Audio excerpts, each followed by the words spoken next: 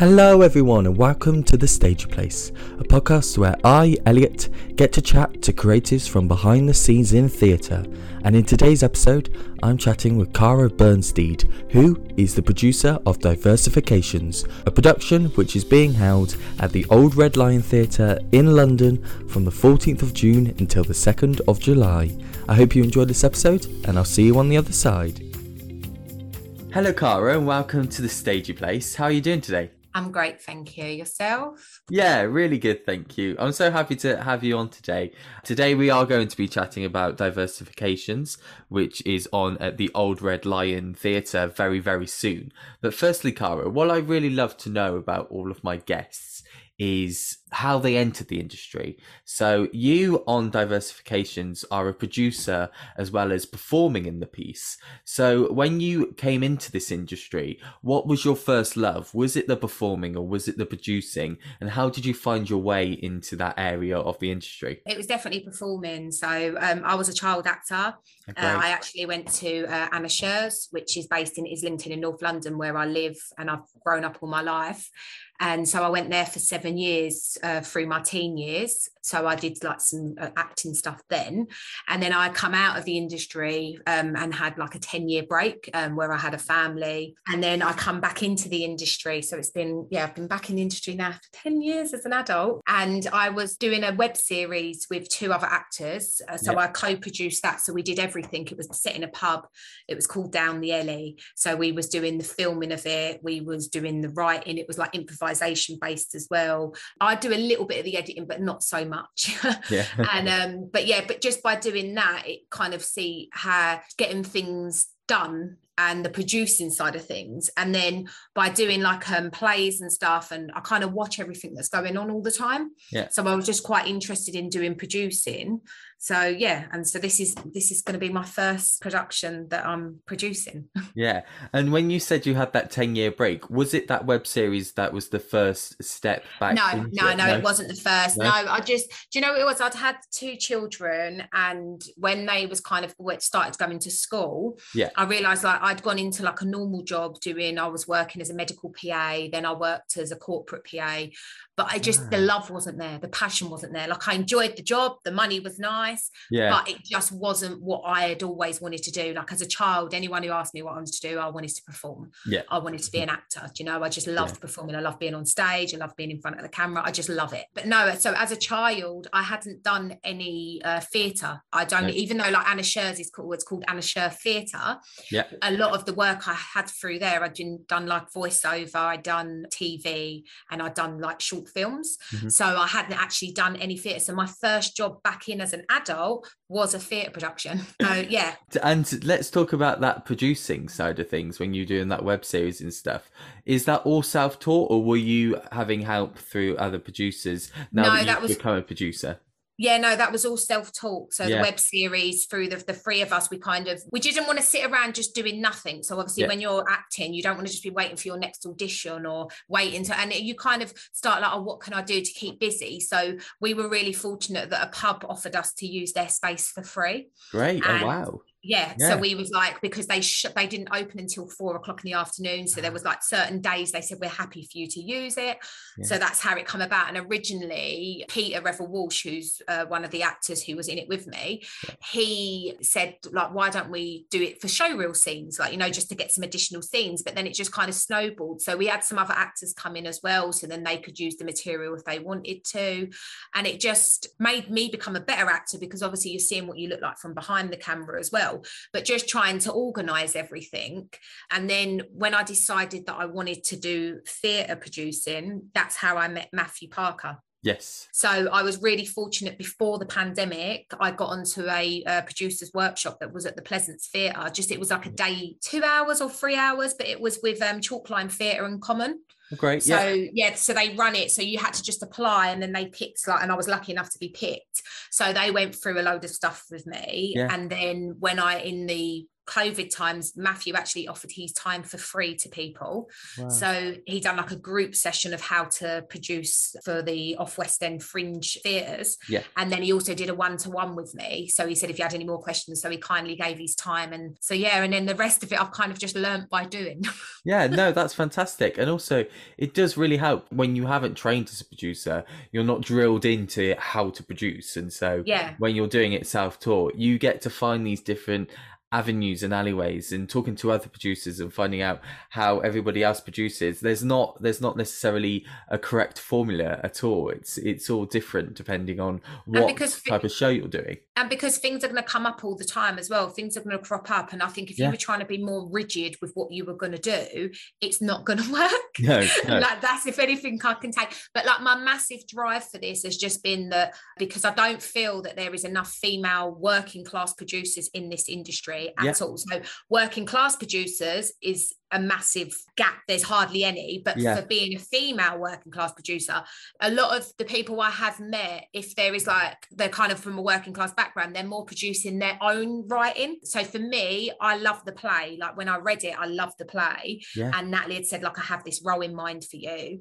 And I was just like, please, can I produce it? Oh, wow. Yeah. And that play obviously is Diversifications, which, as we said, is on at the Old Red Lion Theatre. So tell me about how you originally found the play and how you've become a part of the production. Okay, so I met Natalie at a read through of another one of her plays. And we got chatting, we swapped business cards afterwards, and I kept in touch with her. And then a couple of months later, I'd sent her an email, and that's when she responded. She was like, funny enough, I've just finished this play and there's a character that I think you would be great for. So I was like, okay, can I see the script? She sent me the script, and I was like, I couldn't believe it was the first draft. It was so well polished and so well written. I was just like, this is so she had it on before on the page to stage, so she had shown like a shorter version of it there, but this was the actual full first draft of the full play written out after having feedback from there. And I was like, I just couldn't believe it. So we arranged to meet up and we discussed it more further. And I just said, like, I'd love the chance to be able to produce it. So I arranged a read through, and we was going to do it in person, but then that was the week of the lockdown. Oh, wow. So we ended up doing a Zoom read through, but it was just like a rough kind of read through with like some actors that I kind of thought might be suitable for the roles, but I hadn't promised anyone anything. I just said, look, I've got this really good play. Would you want to come along? We read it. You kind of fit the playing age for it, but we'll see. The lockdown happened. So then it was like, what are we going to do? And then the further it kind of, because the initial thing when we met in the February and we arranged the read through for the March. So then we originally was going to stage it in the September. That was the idea, to have done it in the September 2020. And then obviously after everything happened, we then had Marcus Roma was helping Natalie just with some kind of adjustments from a director's point of view with the script. And we arranged to do a Zoom read through. So he did the directing side for that. And we did a Zoom read through with an audience in January 21. And that was more to get feedback from the audience and just to see if there was any, because the changes, there was only like little slight things, that kind of when you hear it more out loud, that actually it might sound a bit better like this. So there's only been sort of slight changes to the script, nothing massively overhauled on it. And and then from then we still wasn't sure. And I was saying to Natalie, like, I didn't want to do it last year because I just wasn't sure. It was just too much of a risk, So, and then that was how we led then to, we approached a few theatres that we thought would be suitable, and then with the Old Red Lion we really liked the space. It's a gorgeous space. I love pub theatres, and it's such a lovely intimate space.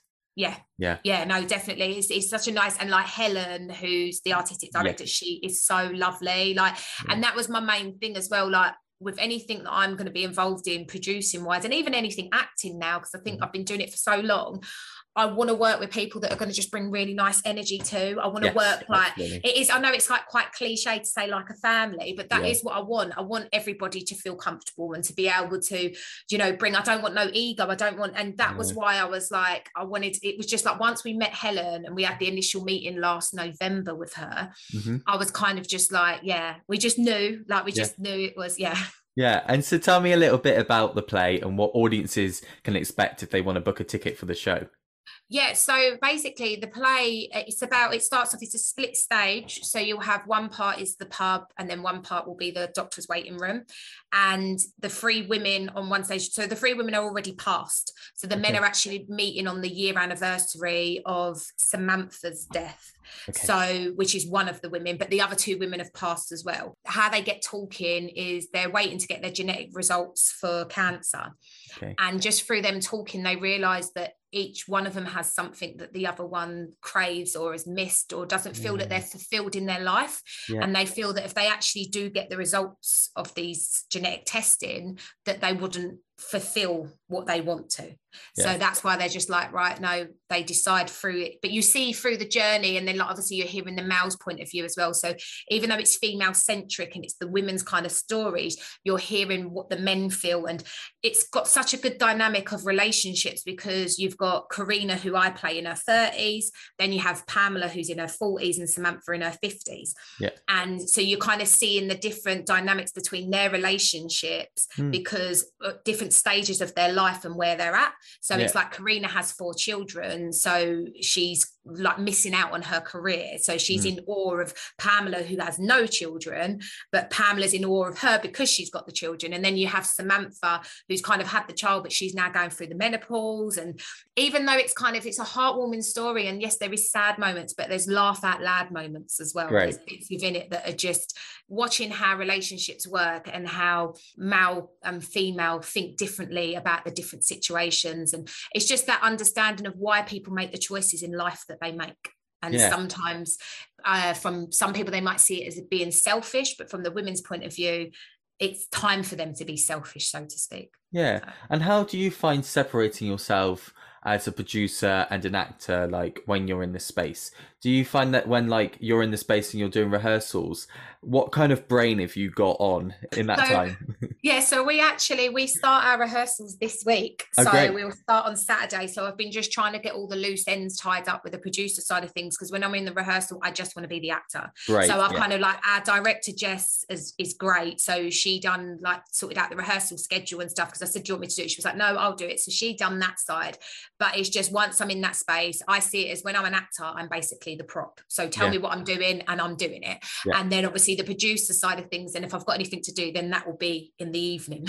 And obviously like you've just said there, obviously when this episode goes out, it'll be much later than as we're recording it now, but you're just about to go into rehearsals then. So how much excitement is there, and how much of it has all been online? And have you met anybody in person through like auditions, or is there like this excitement and this buzz of everybody being in the room together for the first time this weekend?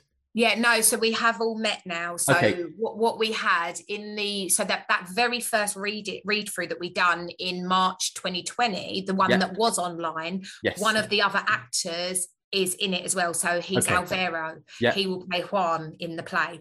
So he has been on board just as long as I have. You know, so he was already cast, and then the other 4 characters we put out on a spotlight breakdown, and then so I was part of the audition process. So me, Jess and Natalie all done self-tapes and then call people in for in-person auditions and then picked by that. Great, fantastic.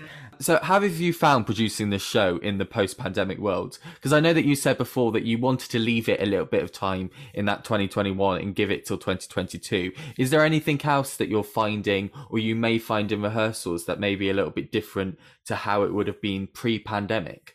Do you know what I think now, because things are easing a little bit and people feel a bit more comfortable, I kind of don't think we've got as much worry as we would have had last year. The only thing I feel that's been a bit more difficult is trying to find a rehearsal space that's affordable, trying to find lighting, like stage technique, things like that is what's been difficult, like set designers, because especially with the lighting and sound side of things, a lot of people left the industry. So, and I didn't know this as much until I started trying to look for someone, and the people we were kind of interested in were booked. And we are actually a female-led team as well. So the whole creative team is female. Everybody is female. So even down to, so we've got the director, writer, producer, stage, lighting, the lighting operator. They're all female. That's incredible. So, That's yeah, amazing. and that was that we wanted to try and push for that as well too, just to give to have more females in the industry, because there isn't as many, do you know, especially behind the scenes, like actors and stuff. So that's the only thing I'd kind of say was a bit hard, is to try and find the right team and trying to find people, because the people we were interested in were already booked, and also trying to find theatre space, like to even find the theatre to be able to put a show on. That was also difficult, because you had a lot of people that had programs that had been put on hold. So there was no space, there wasn't any, they wasn't able to fit our show in, because they were not wanting to take a risk, some people, on new writing either. Like some people wanted to have something that they knew would draw an audience in already. And like you said as well earlier on, the Old Red Lion is also female led as well. So you've got that really nice communication between everyone, and this real empowerment that you're putting on a show that also deals with a lot of female themes, like you were just saying there about the menopause and stuff like that. Like, it's really lovely. So do you think that this play is kind of catered towards a female led audience, or would you say that anybody of any age? I think it's anybody, to be honest, because it's like, like when you go and watch a play sometimes, and a lot of plays want to cover a theme, and it comes across really strongly, that is what their point of it is. But this play, I just think it's good for any ages. Like, I mean, my oldest is 16 and she will come and watch it, so it's kind of from that upwards. So I like as well that it's got older female actors in it as well, because that is what drew me to the play as well, because obviously I am getting older now, and I know there isn't as many juicy female roles. Like, we're an ensemble cast as well, so no one's a lead, so all 6 are equal. Fantastic. So although it's like this kind of women's story, the men are also equal, and you see the parts of the relationship between each couple. And that's amazing. And so let's move on to inspiring a younger generation. And as you were just saying there, or earlier on in the episode, as a working class female as well coming into this industry, let's really focus on that. So let's look at people who may be listening to this episode or follow you on social media, for example, and have come to this episode and want to hear your thoughts about this play, but also about how they want to get into this industry. What advice would you have for them? I would just say, like, do you know what? First and foremost, just go for it. Like, don't let fear hold you back, because I think we usually let things hold us back, because what can go wrong? Before we've even started anything, we've already thought of 20 things that are going to go wrong. And I think it's just that going forward and just believing that as long as your focus is in the right place. And I always do everything from my heart, you know, and I just think as long as things are done from the heart and you've got the passion for it, it will work, And like I said earlier, I think because I was lucky enough to go on the producer workshop, but I know Matthew does them now. He did it recently at the Broccoli Jack Theatre, because somebody I know actually went along to it. So he does do them where people can go along, and there's enough info out there that you can go and maybe even shadow somebody, you can find out. And I would even be open to that going forward, because this is my first thing, but I've already got plans for future stuff as well. So I'd be happy if anyone wanted to reach out to me and say, like, I'd love to, to come and shadow or try and show what I've learned myself. And I feel that's how the industry should be, is people should just help each other. So absolutely perfect. Well, thank you so much, Kaara, for coming on to talk about diversifications, which, like we said, is at the Old Red Lion Theatre. Kaara, we're coming near to the end of the podcast episode today, but I've got one final question for you, and it's the question that I ask all of my guests on this podcast, and it is the title of this podcast itself, and that is the stagey place. And what I love to know, and I love knowing this because it can never just be in the UK. A lot of people also have international stagey places. Sometimes they're not even theatres itself. They could be rehearsal rooms, they could be dressing rooms where people have really found that they've connected to their cast and their crew. It can just be a theatre of your local theatre that you maybe have gone to see some plays before in the past, or it can be a theatre that has your favourite production in. But Kaara, for you, whereabouts is your stagey place?